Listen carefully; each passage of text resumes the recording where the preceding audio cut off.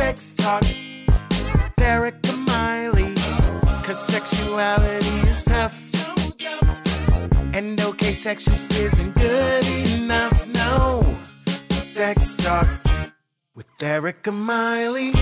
Hey folks, welcome to Sex Talk with Erica Miley. Erica Miley here. I'm happy to have a guest with me today. Leanne, would you mind introducing yourself? Yes. Hi, Erica. Thanks for inviting me to be here. My name's Leanne Townsend, and I am a family lawyer and divorce coach in Toronto. And my business consists of helping clients, through the family law divorce process. But I've also built up a coaching business focused on divorce coaching. It can be pre-divorce coaching, divorce management, and then my favorite program, which is the divorce recovery, which is helping people move forward after the devastating effects of divorce. I just think this is so amazing. And if anybody wants to follow Leanne on Instagram, you should definitely do it because I love her Instagram. But I think it's amazing, just the idea. I see couples all the time. I deal with couples either before divorce or right after divorce. And this is such a needed area. Yes, it's devastating. I've read research, and they list it as one of life's most stressful events. I think it comes after death of a spouse, and I think people have a tendency sometimes to underestimate how stressful it can be because they might want the divorce, and it's even stressful if you wanted the divorce. So I think people do need more support in a lot of cases. Yeah, absolutely. So how did you decide to become, to work in the area of divorce law? How did you make that decision? I spent many years as a Crown attorney. So I was prosecuting people charged with criminal offenses, and I developed a specialty in domestic violence. And I did that for over 16 years, and I was getting kind of burnt out from it and looking for something different to do. And so I started, considering what other areas of law would I want to practice? Would I want to do criminal defense? And I decided I didn't want to do criminal defense, but I liked the area of family law. I seem to gravitate more towards the areas of law that are people-oriented as opposed to paper or document-oriented, although family law does have a lot of documents.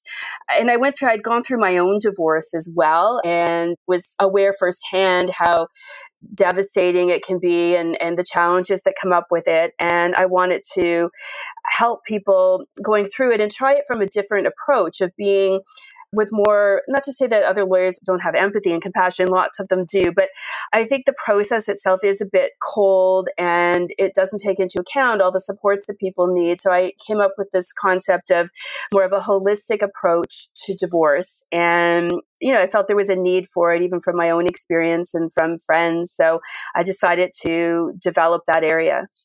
That's just absolutely awesome. I can definitely hear how your experiences and how much your experience in work have evolved your kind of view of what is needed out here in the world. So how did you use those experiences to really develop and curate creating your coaching programs and some of the events you do?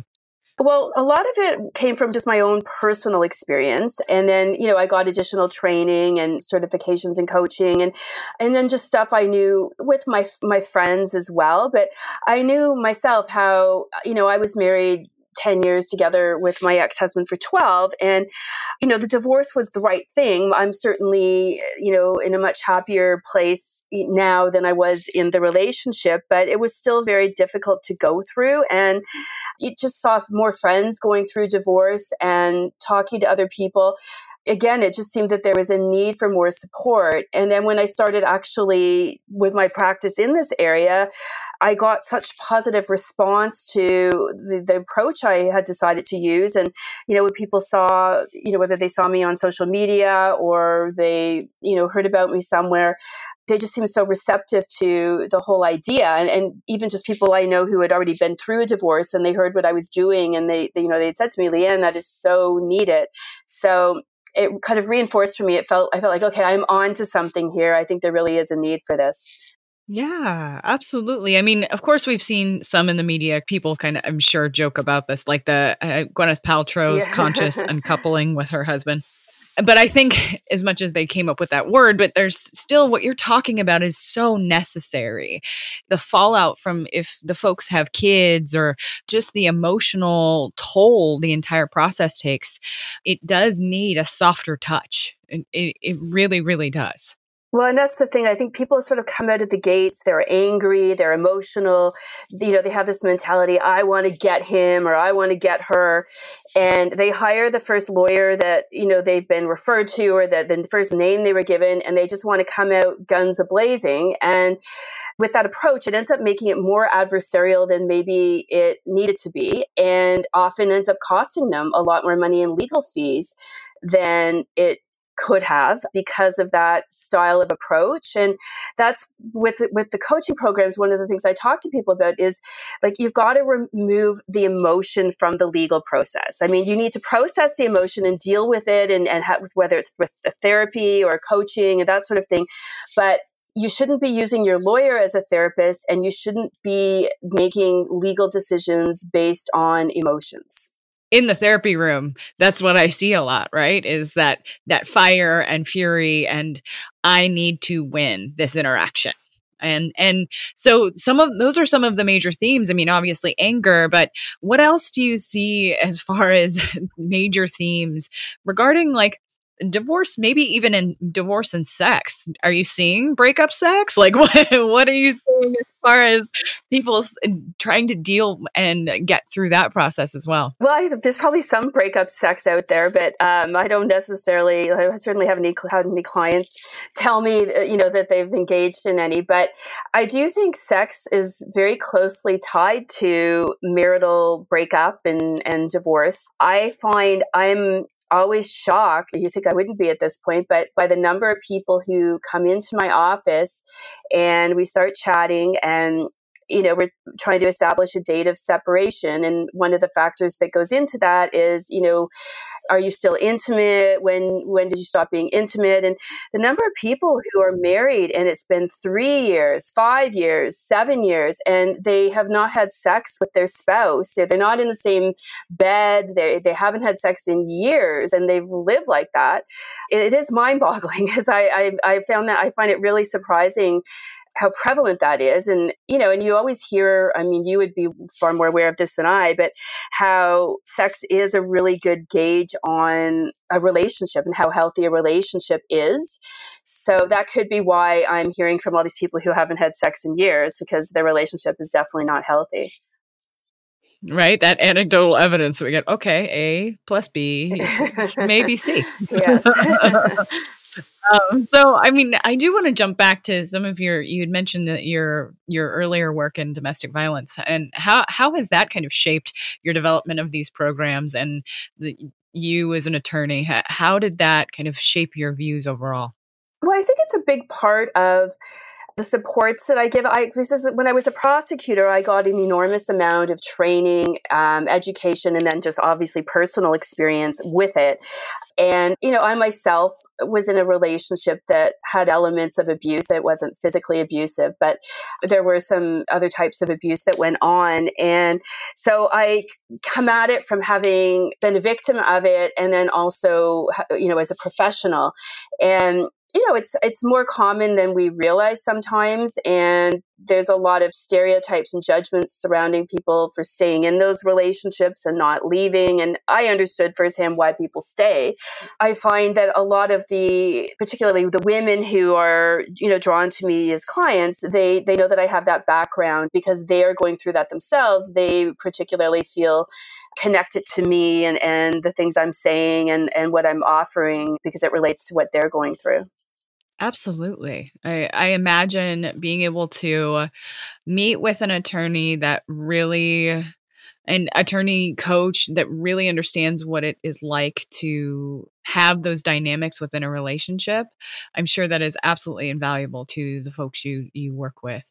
If you had to think about some of those first things that you would say to a client or somebody that wants to make a phone call to somebody like you, maybe what are some of the first things they should consider? Well, first, they should consider whether the marriage is salvageable. I mean, couples therapy and things like that, because it is expensive, both emotionally and financially, to end a marriage. And it it should definitely be a well thought out decision, not just, in the heat of the moment because you're mad at somebody. So, I mean, that's certainly something people should look at is, is this marriage salvageable? Have we tried therapy? Have we tried other things? And, if the answer is, yes, we've tried all that, it's not working, I want out. With the coaching, one of the things I look at with people is like, what do they need to prepare in terms of getting their financial stuff in order, and what documents do they need? Because it's better to try and gather that type of information before you've started talking about divorce, because once that word is out there, the other person might start hiding stuff, or it might be more difficult to get the stuff together. The other thing I work with people is what do they need in terms of legal support? At some point, usually most people need a lawyer, even if it's just to sign off, independent legal advice on a separation agreement. But, mediation is a great alternative for lots of couples. So, maybe that's going to be an approach that works, or maybe they need a collaborative lawyer. They need a lawyer that's, good at resolving and negotiating. Some people need a pit bull lawyer, that there's cases where that's called for, but not, the image, I think, is the pit bull lawyer. And not every case calls for that. People need to kind of assess their own needs and what's going to make the most sense, because at the end of the day, they want to get a good result in terms of protecting themselves, but they also don't want to spend hundreds upon hundreds of thousands of dollars in legal fees if there's ways that could have been avoided. Yeah. As you were talking, I was just like, this is very much like what you had said at the beginning, very similar to death, in that there's all of these plans and preparations that have to go into effect, and all of these things you have to track and pay attention to. I imagine having someone like you is really, really helpful throughout that process, but also then allows you, because when I've worked with folks, especially that are in the midst of some of those really, really tough emotions, you're not thinking about the paperwork you need to gather.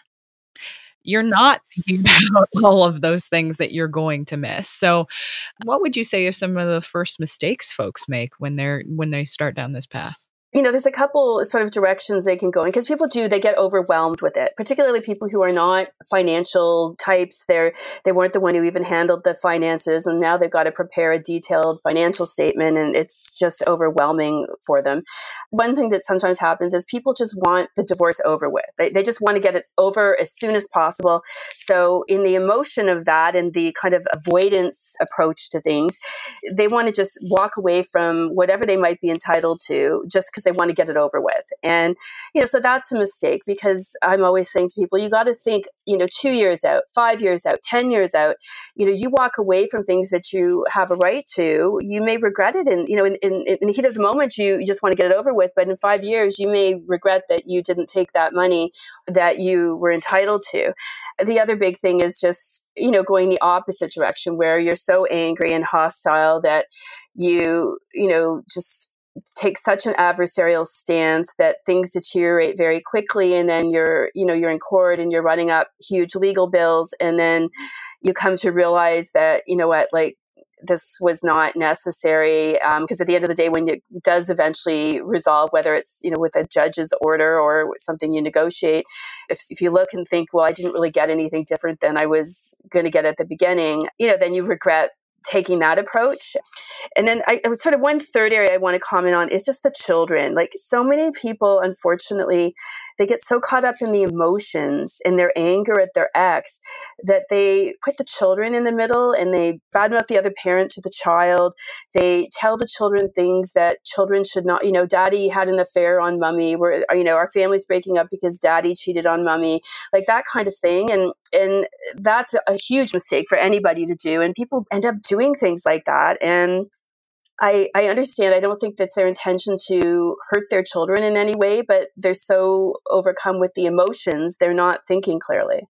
I'm so glad that you brought this up, because I think this is probably one of the things that, when we're in conflict, that fight or flight or freeze takes over, right?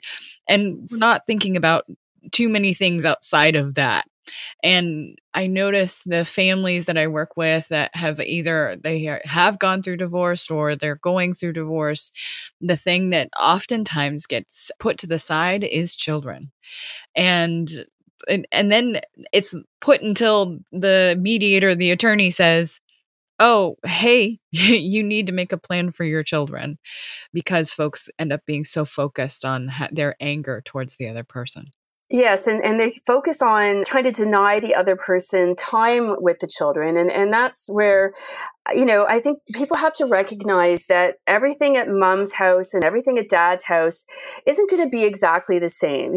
Maybe dad's not as good with time management. So when the kids are with dad, they're late for school more often than with mom. And maybe dad's not as consistent with meal times or bedtimes or a schedule as mom is. But you know what? It's still important for the children to have that time with dad. And a lot of people get caught up in like the minor stuff rather than, is it the best thing for my children to have a healthy quality relationship with the other parent, which includes spending time with them, not just on weekends, but, more often. Again, as you say, people just get caught up in thinking they're the better parent, and so they should have the children more. And it's not a competition. It's just about putting the children's interests first. Absolutely. And just, it's so well said. Oh, I'm over here, my little pom-poms. Yay. So if someone was going to pick up the phone and call you today, what are some of the first things that they should prepare, you think? Well, they should start gathering the financial stuff. I mean, unfortunately, that is at the core of a lot of divorces. So, tax returns of their spouse, their own visa statements, bank statements, any sort of investments, debts, credit, all of that. They need to start amassing, the tax returns. Usually we go back here in Ontario, we go back 3 years. It's different in different jurisdictions, but they need to start amassing that, and they need to give some thought to what their team, is maybe their team is going to involve a lawyer. It may involve a coach. It might involve a therapist. It might involve a therapist for the children. They need to give some thought to what supports do they and their children need to get through this. I mean, you may need a financial advisor as part of the team as well, but so there's lots of different elements that need to be looked at. Absolutely. I would love for you if you could give us maybe an overview of one of your recent events. Last week on Friday, I was a speaker at Toronto's Elite Divorce Party. And the idea of the event was to put a positive spin on divorce and moving forward after divorce. And I think divorce is becoming less stigmatized than it used to be because it's so common. So that was kind of the idea behind the event is, divorce shouldn't have a stigma. Let's be positive and look at the positive effects of it. And so I spoke about moving forward with confidence and empowerment after divorce. And there was a panel that spoke about dating after divorce, and there was a mediator who spoke about mediation, and and then it was like a mix and mingle. And what I thought was nice about this event was just that it had both components. It had an information component, and then it had the social. So some people who might have been uncomfortable just coming out to in a sense, a singles party might have felt more comfortable because they were coming to listen to the speakers first. And I just thought it was a nice combination. I think that's fantastic that trying to create a place for resources, but also create a place where people can socialize and not feel so alone in this process, because I imagine a lot of the folks that come to you end up feeling pretty isolated. They do. And sometimes they've burned a lot of their relations with family and friends, because if they were in an unhappy marriage for a while and they were always complaining about it and never doing anything, sometimes their friends or family got sick of listening to them talk about it. And so they feel a little more isolated, or, sometimes they don't want their friends or their family to know all the details of what's gone on either. So, from that standpoint, they feel isolated as well. So I am loving the things you are doing. How do all of the folks listening find you and find the events you're being part of? Well, my website is probably the best place to find out about my programs and events. It's www.leannetownsend.ca. And I have a blog there. I have my event page and I have my services. I'm also on Instagram at Leanne Townsend Life. I'm on Facebook as well, Leanne Townsend, lawyer and divorce coach. And I am on Twitter, but I'm not as active there. So that's probably not the best place to find me. Fair. I'm the same way. I have Twitter. I post some stuff there, but yeah, I think you got to pick one or two and just stick with those. At least I don't have time to be on all, like, really active on all of them. So I know. I think it's so true. All right. Thank you so much for joining me today, Leanne. And I will make sure all of the things are there in the show notes. And thank you, folks, for sticking with us to the end. And we will see you next time. Thanks for listening, folks. Please rate and review on iTunes. That helps this podcast get found. If you leave a 5-star review, let me know about it on any social media, and I'll shout you out on the podcast. You can find my website at ericamiley.com. You can find me on Facebook, the Gram, and Twitter. See y'all next time.